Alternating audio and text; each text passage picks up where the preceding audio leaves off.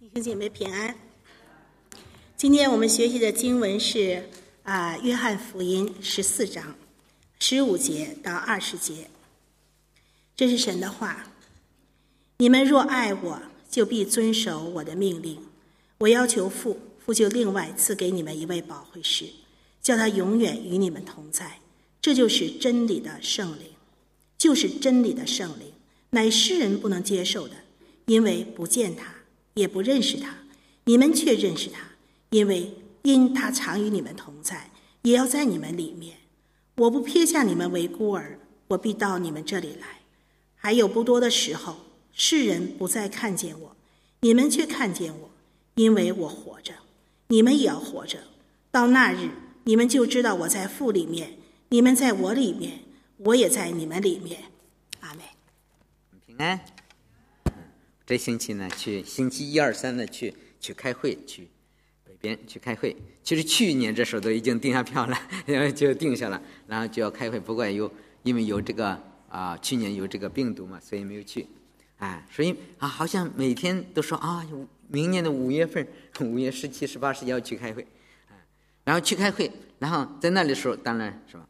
但是等到过去了以后，发现我们还得回到家里来，是吧？而且这个所以说开会啦，这些东西渐渐的就像梦一样，怎么样，越来越远了。你知道吗？将来有一天怎么样？我们在这个世上，我们也是做客旅的，懂了吧？我们将来走到天家里的时候，怎么样？我们今生的一切，你的房子啦，你的孩子啦，你所有的帽子啦，都永远成了过去。你意识到吗？最重要的是真正的得着神。这一切都是就像我去这3天，好像去度假，好像去开会一样，懂了吧？等到过去了就没有了，而且时间离得越远，就越来越像个梦一样。我们今生的一切，你看着非常现实，等到将来的时候，等到天上，你发现那个才是真实，今天的一切都是梦。当我们真正的在天国里再重新的活过来的时候，怎么样？我们发现我们的梦终于醒了。我们可能发现我们好多今生的那些个东西怎么样？原来追求的都是肥皂泡，得着神才是真正的祝福。好，我们今天呢，因为我这学期呢，这星期没有那么多时间，所以呢，讲一个熟悉的主题——圣灵。英语堂也是，英语堂叫另一个牧师来讲的，就是不按正常的路加福音。好，我们今天祷告。亲爱的天父，我们感谢你，我们赞美你。主要谢谢你，我们弟兄姊妹今天在这里这么喜乐、感恩的来敬拜神，来赞美神。说白了，只有这个时候才是真实的。主啊，神，你来到我们的中间。主啊，你认识我们每个弟兄姊妹，让我们也能真正的认识你。主啊，我们感谢你，你爱我们，你的爱永远都不会改变。不管我们是今天是在悉尼，是吧？或者是在任何一个地方，主啊，你的爱从来都没有离开过我们。主啊，我们谢谢你你为我们的罪死在十字架上，你从死里复活，把永恒的生命赐给我们。你到天上去为我们预备地方，那里才是我们永远的家。我们今天在地上那是客旅，是寄居的。主啊，我们今天所看重的什么房子、帽子、儿子这一切的位子其实都是虚空的。然而主你要把永恒的生命放在我们的里面。主啊，你要赐下圣灵来。我们感谢主我们每个弟兄姊妹因着接受耶稣基督让圣灵住在我们的心里，真正的来认识神。主啊，我们谢谢你，我们谦卑的祈求你今天向我们启示圣灵的真理。主啊，当我们传讲圣灵的时候，你的圣灵就在我们的心里做工。主啊，来满足我们每个人心中对你的渴慕。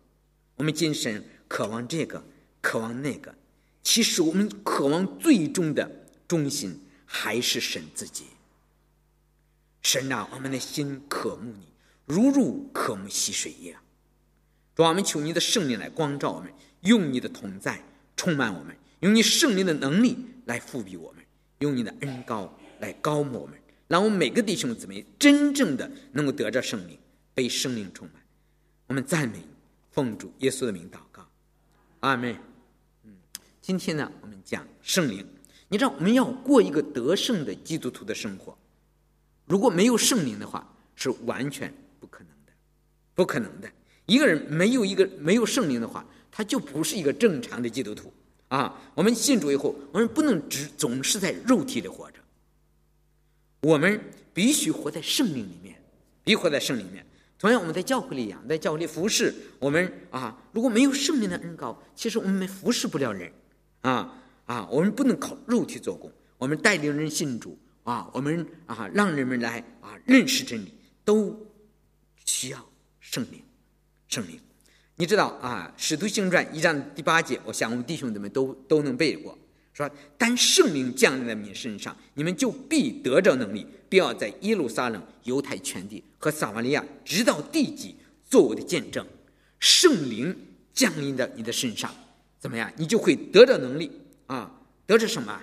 得着能力必得着能力不是可能得着，而是一定会得着。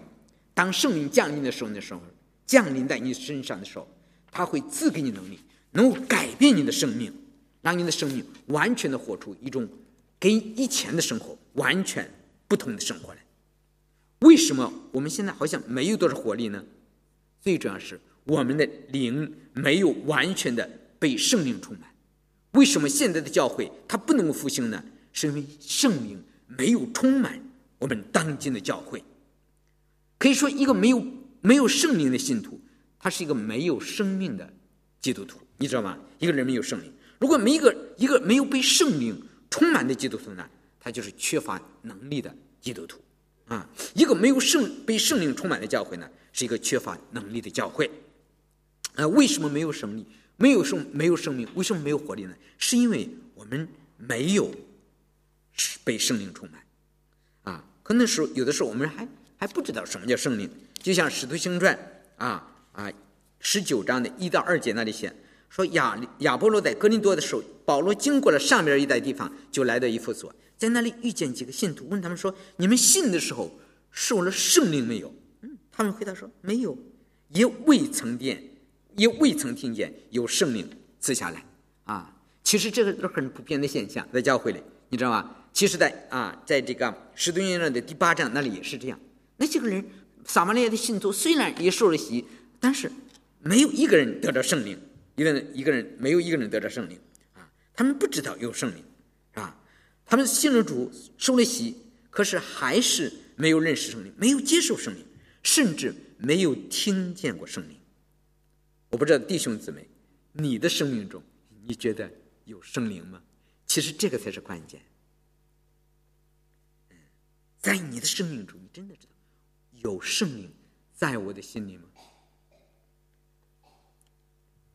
那么圣灵到底是谁我们看耶稣呢，在升天前呢，颁布他的大使命。他那里说天上地下所有的权柄都赐给我了，所以你们要去，使万民做我的门徒，奉父子圣灵的名给他们施洗奉父子圣灵，是吧？其实在这里我们可以看到圣父、圣子、圣灵怎么样？他们是同等的，他是同等的我们对圣父呢不陌生，是吧？神是我们的父亲。我们对圣子呢也知道耶稣是我们的救主，为我们世人的罪被钉死在十字架上，是吧？那么圣灵到底，有的人说到底是什么？其实不是什么，到底是谁？懂了吧？圣灵不是一个事物，圣灵是一个人格。所以说我们说他有位格，那个意思他就是个人像人一样的，有人有神格，或者他也不是人，懂了吧？圣灵是三位一体神中的第三位，他与圣父圣子同享尊荣，同受敬拜，因为他是神。耶稣基督他复活以后3天以后40天之后，他升到天上他应许他说，我将与你们同在，直到世界的末了。他怎么与我们同在呢？他就是借着他的灵与我们同在，他的灵在我们的心里面，在我们的里面。当我们真正的相信，你当真正相信耶稣的时候怎么样？其实圣灵已经进入你的里面了。可能你自己没有什么感觉，但是当你信主以后，真正的信主以后，你的生命跟以前是完全不一样了。尽管你没有意识到，可能你没有意识到但是在有的人身上是非常明显的，因为这时候圣灵已经神就借着圣灵住在他的心里。那么你知道我们今天呢，今天的经文呢是出现在耶稣的临别赠宴里，是吧？耶稣要给门徒朝夕相处3年多，现在他要离开他们，那么这些个门徒是满心的忧愁，因为他们知道耶稣要离开他们了，是吧？他们也没有想到这个30多岁，他30岁出来传了3年，他要离开他们。他说的那些话，其实好多的时候他们不懂。但是耶稣呢，在这个最后的晚餐的时候呢，给他们说的他的死，他的复活，其实这些门徒都没有把它当成一种真正的现实，因为他们没办法理解，你懂了吧？没办法理解。但是他明显知道说耶稣要离开他们。那么呢，你说门徒他们现在已经撇下了一切，跟随了耶稣，是不是像彼得来说，他可以回去打鱼，可是像马太来说，他再也不能回到水罐上去，是不是？对他们跟随耶稣，对他们来说，耶稣就是他们生命中的一切。在过去的3年多里，他们跟耶稣朝夕相处，他们的一切的需要，一切的帮助，都可以在耶稣的里面找到。现在耶稣说他要走了，你想想他的门徒的心里是何等的悲哀，是吧？觉得是不是？他们贫穷、软弱，没有学问，没有社会地位，没有财产，没有权势，现在却耶稣要离开他们。没有耶稣，他们要到哪里去呢？你想到了吗？没有耶稣，将来他们要做什么呢？其实他们都不知道，懂了吧？因为这时候为什么不知道？圣灵还没有启示他们。说白了，没有耶稣，他们又能做什么呢？可以说，在这时候，他们失去了人生的方向，失去了生活的目的。所以，耶稣在最一开始的安慰他们说：“你们心里不要忧愁，你们信神也当信我。”即使到这样的地步，你真正的信神嘛，任何的时候你都完全的不用忧愁。即使你的前途好像前途茫茫，再有人生再没有人生出路的时候，你只要信神，你信耶稣，一定够用，一定够你的。你与天无绝人之路，你跟随耶稣的人，你永远不能说我走到了尽头。耶稣说：“我必不撇下你们为孤儿，我必会到你们这里来。”他们去问：“你怎么能够到我们这里来呢？是不是啊？”耶稣今天的经文，耶稣说：“我要求父，父就另外赐给你们一位保惠师。”在这里说呢，耶稣说：“我要求天父父就另外赐给你们另外一位保惠师。”这意思呢，耶稣赐给他们像耶稣一样的保惠师。其实无论是耶稣还是圣灵呢，都是父所差来的。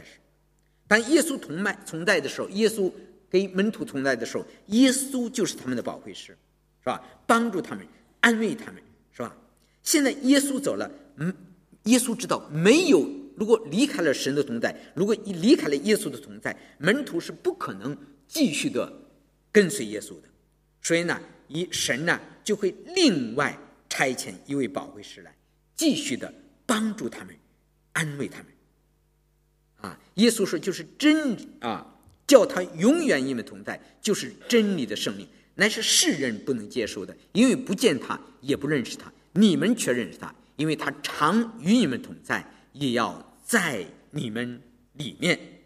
你知道吧？你知道耶稣与门徒同在的时候，是耶稣在他们的身外，懂了吧？当他们找不见耶稣的时候，他们到处去找他，是不是？可是你知道，当圣灵来的时候，圣灵的同在不一样了。圣灵要在哪里要住进我们里面来。我不知道你是不是意识到，你现在有一位与你同在的，那随时随地的帮助就在你的里面。圣灵要住在你们的里面。你知道耶稣只是在我们的外面是不够的，只有耶稣进入我们的里面，我们才真正的认识他，真正的认识他。其实你说过去的3年多来门徒一直的跟随耶稣，你觉得门徒真正的认识耶稣了吗？没有，真的没有。对，他们看见耶稣所行的神迹，耶稣医治了那么有病的人，他叫瞎子看见，让瘸子行走，让长大麻风的洁净，让聋子听见，死人复活。他们看见耶稣平静风然在水面上行走，他们在船上拜他说，你真的是神的儿子了，是吧？然而他们认识耶稣了吗？没有，真的是没有。他们曾经在变相山上跟耶稣一同的走到山上，看见耶稣在天堂里的荣耀，他的脸面明亮像日头，衣裳洁白放光。他们看见摩西亚以利亚在荣耀里在山上向他们显现，跟耶稣说话。他们还听到从那个光明的云彩里出来的声音说，这是我的爱子，我所喜悦的。你以为他们真正的认识耶稣了吗？没有。他们都曾站在拉撒路的坟墓前，亲眼看见耶稣的那个死了4天已经发臭的拉撒路从坟墓里复活，然后从坟墓里走出来。他们真正的认识耶稣了吗？其实没有。他们的生命改变了吗？没有改变，没有改变。他们没有一个人的生命改变。你知道，所以说当耶稣上十字架的那前一天的晚上，他的门徒还在争论我们将来谁要做大官，懂了吧？我们讲说当耶稣被抓起来的时候，他的门徒都蹭蹭蹭的跑掉，离弃了他。就是那个大名鼎鼎的彼得，是不是？我们常常记得彼得就3次说不认识主。其实他自己亲口对耶稣说，你是基督，是永生神的儿子。你知道，就在那一刻，天父让他启示他，让他看见耶稣是基督，是永生神的儿子。然后呢，他自己不是他说出来的，你懂了吧？他自己并不知道。你知道，当耶稣被钉在十字架上的时候，那时候耶稣所说的话，耶稣所做的事，他们早就忘光了，早就忘光了。为什么？因为他们里面没有圣灵，没有圣灵。所以说，因为没有圣灵，耶稣所说的话，耶稣做的事，没有办法来改变他们的生命。你知道，当耶稣谈到他的十字架，谈到复活的时候，他们说他在说什么？我们不知道他说的什么，你知道吧？不知道他说的什么，因为没有圣灵。一个人的眼睛是瞎的，耳朵是聋的，他们看见了耶稣的权柄，经历了耶稣的能力，然而这些个东西都并不能改变他们的生命。耶稣也知道，如果圣灵不拆遣下来，在耶稣死了以后，不过几个月，基督教就从世界上永远的消失了。那些彼得然后也在继续打伊的时候，也都说我们前3年跟随一个人叫彼得，跟随一个耶稣的人，哇，他在海上给我们弄了好几船鱼，就成了讲故事而已。如果没有圣灵的话，你知道圣灵多么重要。如果圣灵不拆下来，耶稣死后不过几年，这些个基督教就永远的从这个世界中消失了。你即使耶稣从死里复活以后，向着门徒显现，他们彼得说我们去打鱼去，结果他的门徒叽里咕噜都跟着去打鱼去了。所以耶稣还得怎么样？耶稣去找他们去。他们把耶稣一切的吩咐，一切的托付完全的忘掉了。你想，连耶稣最亲近的门徒都忘记了他，那些个从来没有见过耶稣，从来没有听过耶稣说耶稣的话人，他们怎么能跟随耶稣呢？所以说，要是没有圣灵的话，你想跟随耶稣根本就是不可能的，不可能的。你知道我崔娟我们回到国之后，你知道我们开始跟我们家人讲，你说他哥哥说，他们在国外一次是他们听了那个回到中国过不了几天都会忘掉的，你懂了吧？对呀，你这这国内那样的形式是吧？很快，别人都在挣钱，你在这干什么呀？很快你都回到世界上去了。如果没有圣灵，真的是你回到国内过没几天，你的这个基督教的思想都没有了，真的是这样。你就知道，如果一个人他能够持续的跟随耶稣到底，证明他的里面圣灵与他同在。圣灵的，同样是没有圣灵，人也是不会爱耶稣的，懂了吧？人们对耶稣的爱，如果出于肉体的爱，都是不能维持多久的。没有圣灵，不管你开始信主的时候多么火热，你带领多少人信主，你为教会里做了多少的工作，对吧？如果没有圣灵，你早晚会跟着世人跑到世界中去的。这样的人多了去了，尤其是在国内，懂了吧？国内，其实我们需要的，很多人说我希望经历神迹，看见神迹以后我就能够就能跟随主。不是的，我们神迹不能改变人，圣灵能够改变我们。所以说我们不是需要更多的神迹，我们真正的需要圣灵。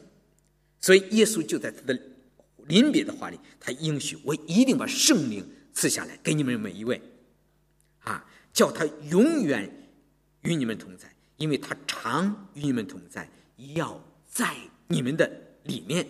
你知道，当我们相信耶稣的时候这个圣灵已经进入到你的心里了。你没看见，可能也没有感觉当然可能有的人他会有感觉的，有人会有这样，是吧？当你信主的时候，这个外面的耶稣进入了里面，成了你里面内住的基督。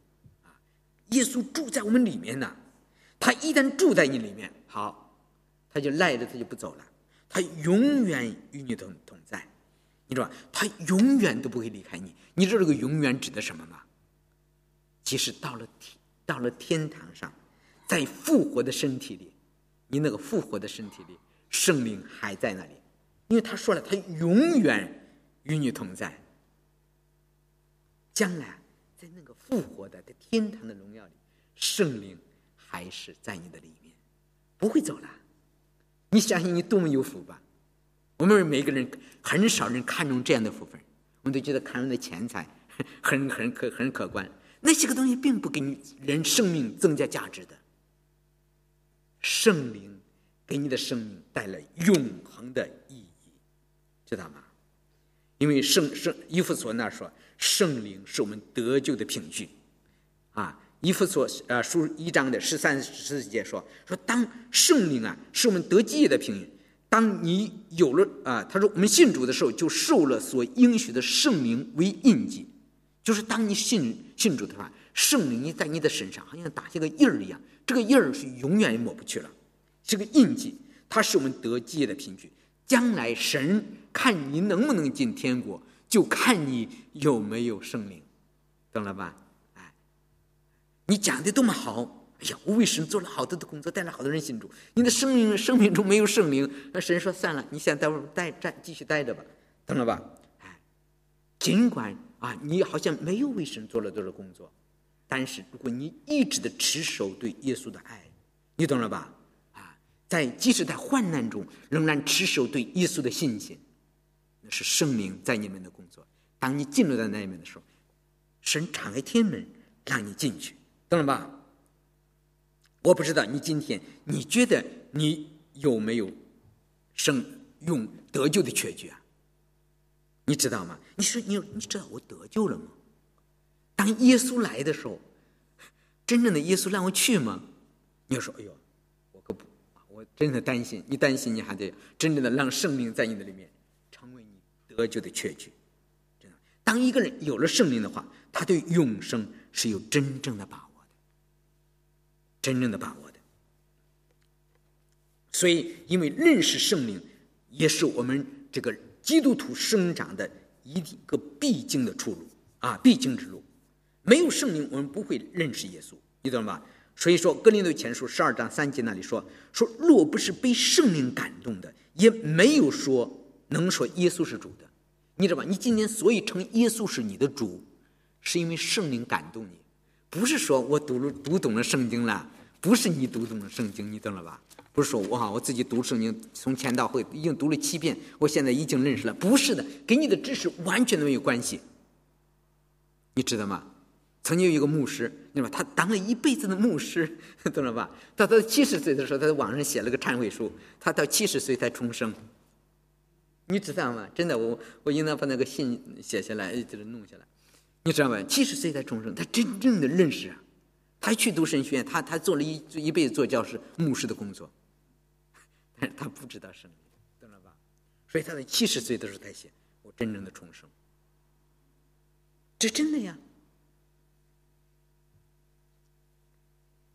没有圣灵，人甚至不能明白圣经，不能圣经。你即使把圣经背得滚瓜烂熟都没有用，那都是知识，那都是知识，懂吧？你可能对你的灵性是没有任何的帮助。就像祭司长、文士、法利赛人，他们每天都在研究圣经啊，每天都在抄圣经啊，有用没用啊？没用，真的没用。但是你只要有圣灵，你就有用了。可是你为什么没用啊？就是他们这些人把耶稣交给罗马人，钉在十字架上杀了，是不是啊？没有圣灵，我们不认识耶稣，我们只在头脑里认识，在灵里没有办法认识，是吧？在头脑上认识，这个头脑上的认识只是知识，我们需要圣灵才能真正的认识耶稣啊！如果没有圣灵啊，我们跟门徒一样，我们听了很久，也不知道说的什么，也不知道讲的什么。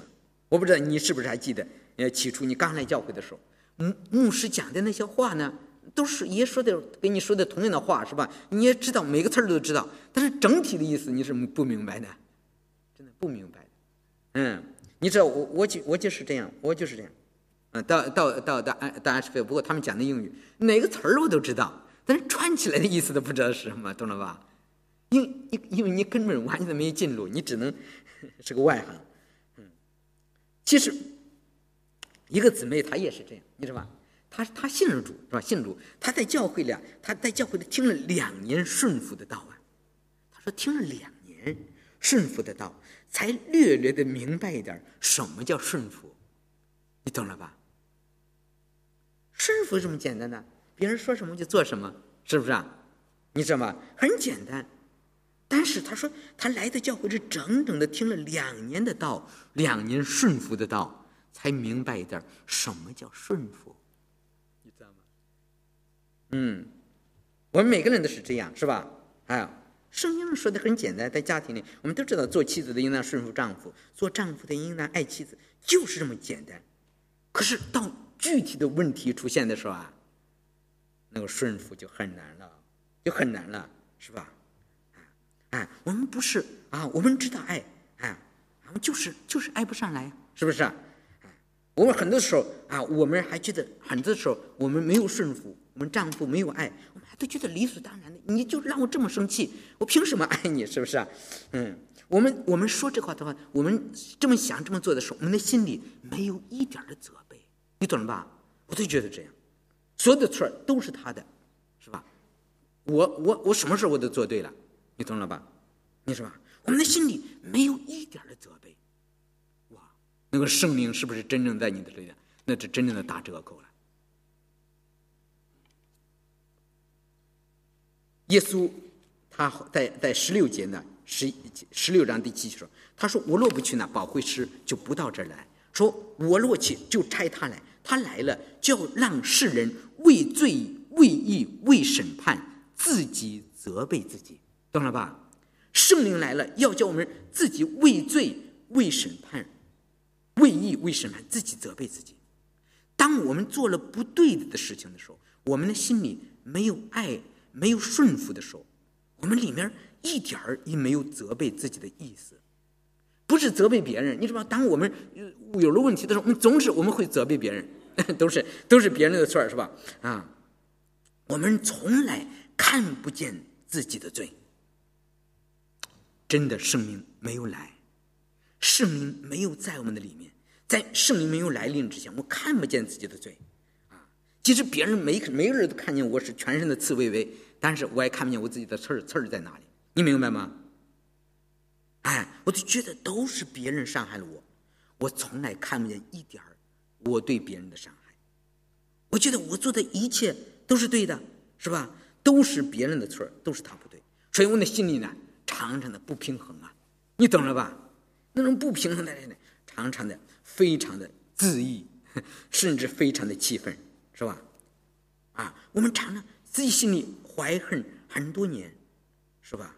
我们都没有，我们看不见我们自己的刚硬在哪里。我们常说必须他先改，他改了我才改。其实你知道，神其实首先让你改，懂了吗？神改，你知道吗？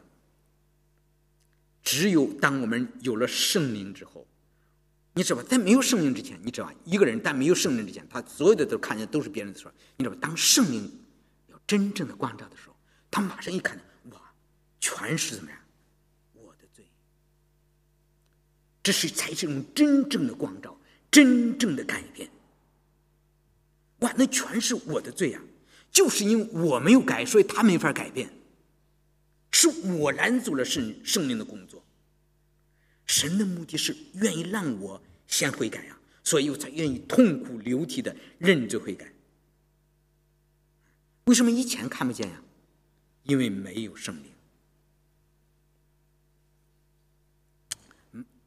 人没有圣灵，人就活在罪里。下边说畏罪，是因为他们不信我。你知道吗？你不信就是罪。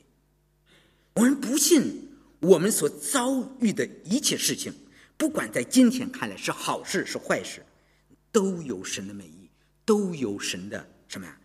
都是神为了我们的益处着想。在没有圣灵之前，我们的心里常常充满了苦毒、怨恨、伤恨累累。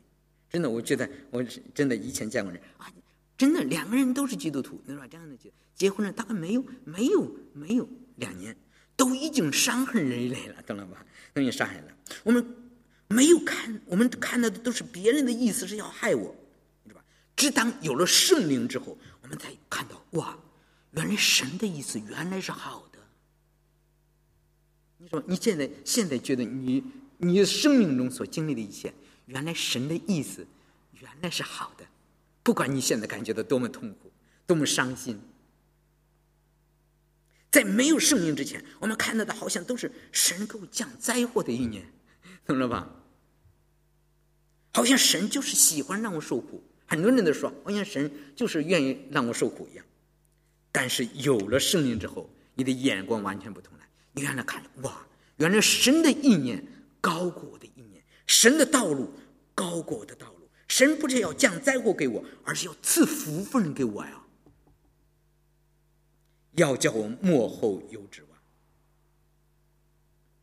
在没有圣灵之前，我都看见都是他破坏了我的幸福，打破了我人生的计划，妨碍了我美好的前程。但是有了圣灵之后，哇，我就看到原来神是借着别人拆毁我的事业，去建立我的生命。神借着别人剥夺了我的喜乐，却塑造了我的品格。神借着别人拿去了我属地的享受，肉体的享受，却让我得着属天的祝福。哇！那一刻，神给我们拿走的原来都是垃圾，让我们得到的呢，都是宝贝。所以你只有圣灵在你的心中，你才能有这样的看见。原来知道你不是苦待我，是吧？神原来不是苦待我们，他是要祝福我们。你就像约瑟对他的哥哥们说，从前你们的意思是要害我，但神的意思是好的。我过去受了13年的劳役奴隶之苦，但是差我到这儿来的不是你们，而是神，是不是啊？我要保全我们全家人的生命，如果不是你们把我卖到这里来，我们一家人早就都死掉了，我也怎么样，也跟着你们死掉了。可是神正是让我借着你们的错误把我拆到这里来，拯救我们整个的家庭，而且还让我做埃及的宰相。是不是啊？你不把我卖到这儿来，我怎么能在埃及做宰相啊？是不是啊？哎呀，我从哪里来能够得到这么大的恩典呢？是不是啊？原来受苦是与我们有益，所以没有人苦待我们，我们永远不可能认识神。如果不是过去这么多年艰难的经历，我们怎么能够认识神呢？我们应当感谢主啊！有了圣灵之后，我们能有一种全新的眼光，知道神是借着别人破碎了我们。如果不是那些破碎，我们没办法认识神。我们生命所经历的破碎，都是我们走向神的道路。这个就是圣灵。所以说，我不应当怨恨你，我应当感谢你才对呀。是啊，我应当感谢你才对呀。所以只有当圣灵进入我们的心中，我们才能放下我们的自义，我们能饶恕别人，我们求神赦免我们的罪，赐我们的力量，能够活出一种得胜的生活来。我不知道弟兄姊妹，你是不是真正的希望得着圣灵的能力，过一种得胜的生活？你要没有圣灵，你不可能活出这样的生活。你只能是在世界的眼光中看你人生所遇到的问题，你就永远没有办法过得胜的生活，也没办法过圣洁的生活，懂了吧？我们知道人非圣洁不能见主的面。如果我们在我们的心里有任何的苦毒伤害，这些个东西其实我们没有办法见到神的面，而且如果没有圣灵的话，我们没有办法胜过我们内心的这些东西。今天在这个末世，我们看到罪恶在到处的泛滥，不论是在中国、在澳洲、在美国，人的本性都是一模一样的。不管是过去4000年前，还是现在耶稣时代2000年前，还是今天主后2000年，人的本性一点都没有改变。我们今天对圣灵还是那样的需要，知道吗？所以说，你要想过一个真正得胜的生活，你必须得着圣灵。你只有得着圣灵之后，你才能过这样的生活。那么怎么样得着圣灵呢？使徒行传的2章的38到39，你们个人要悔改，奉耶稣基督的名受洗，叫你们的罪得赦，就必领受所赐的圣灵，因为这应许是给你们和你们的儿女，并一切在远方的人。可以说我们就是这些在远方的人，我们以前跟神完全的没有关系，可是今天神主我们的神能够招我们来，能够得着圣灵。你只有每天来真的在祷告的时候怎么样，需要求圣灵进入到你的心中来充满你。你真正的信耶稣了，当你求圣灵的时候，你是把圣灵他就一定会来充满。因为耶稣说，你们祈求就能得着，寻找就能寻见，叩门就给你们开门。你们虽然不好，尚且知道拿好东西给儿女，何况你们在天上的父，岂不更将圣灵给求他的人吗？所以就是要求。有个牧师说，他说如果你从今天开始，你今后这3天里一直在呼求，说圣灵啊，求你来充满，你求三天之内，圣灵一定充满你。他说他这么说，我不知道，真的。但是至少你不求的话，是圣灵他不会来。没事的时候，你得在心里说，圣灵啊，我求你充满。你在这以后的这3天里，真的来求，你说我渴望你来充满我，因为过去不认识你，你知道吧？当圣灵进入你的生命中的时候，你的生命就完全不一样了，完全不一样了。当然你要想被圣灵充满，怎么样？首先还是要倒空自己的罪，深深的求圣灵光照，启示你来认罪悔改。当你像宋上节他的人们，就是你倒空多少，你就充满多少。我们的里头有个杯子，我们就像个杯子一样，你的里头底下都是垃圾，你就往上倒吧。你不倒出的垃圾倒出多少，那圣灵就充满多少。你完全的倒空呢，圣灵就完全的充满你，就完全的充满你。真的，我们希望真的这以后的星期里，这一星期里，我们弟兄姊妹来祷告，求圣灵充满我们每个人，让我们活出一个得胜喜乐的生活来，让我们活出一个圣洁的生活来，让我们活出一个真正的让神喜悦的生活。只有你一生活在神的喜悦里，你将来在永恒里怎么样才能蒙神的喜悦。好，我们来低头祷告。亲爱的天父，我们感谢赞美，我们今天低头向你敬拜。我们谢谢主，主啊，你为我们的罪而死，你的宝血洗净我们的罪，你也差遣圣灵来到我们的中间，与我们同在。主啊，求你今天你的圣灵来光照我们，因为真的没有圣灵的光照，我们看不见我们自己的罪。我们总是看见别人眼中的刺，看不见自己眼中的梁木。我们总觉得我做的都是对的，别人所做的都是错的，却不知道我自己正在犯罪当中。主啊，赦免我们的罪。我们总是感觉别人对我们的伤害，却从来没有看见我们是同等的伤害了别人。主啊，你来怜悯我。没有圣灵的光照之前，我们的心里充满的是怨恨、苦毒、黑暗，没有老鼠。我们求你的真理的圣灵来了，驱走我们里面一切的黑暗。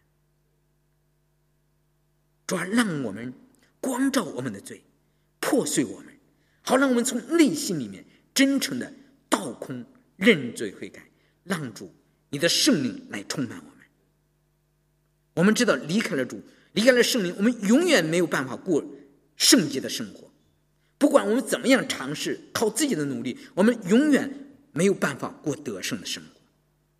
主啊，求你来帮助我们，求你的圣灵来充满我们，赐给我们能力，让我们过一种神所喜悦的生活。圣灵，我们渴慕你，求你来充满我们每个弟兄姊妹。奉主耶稣的名祷告，阿们。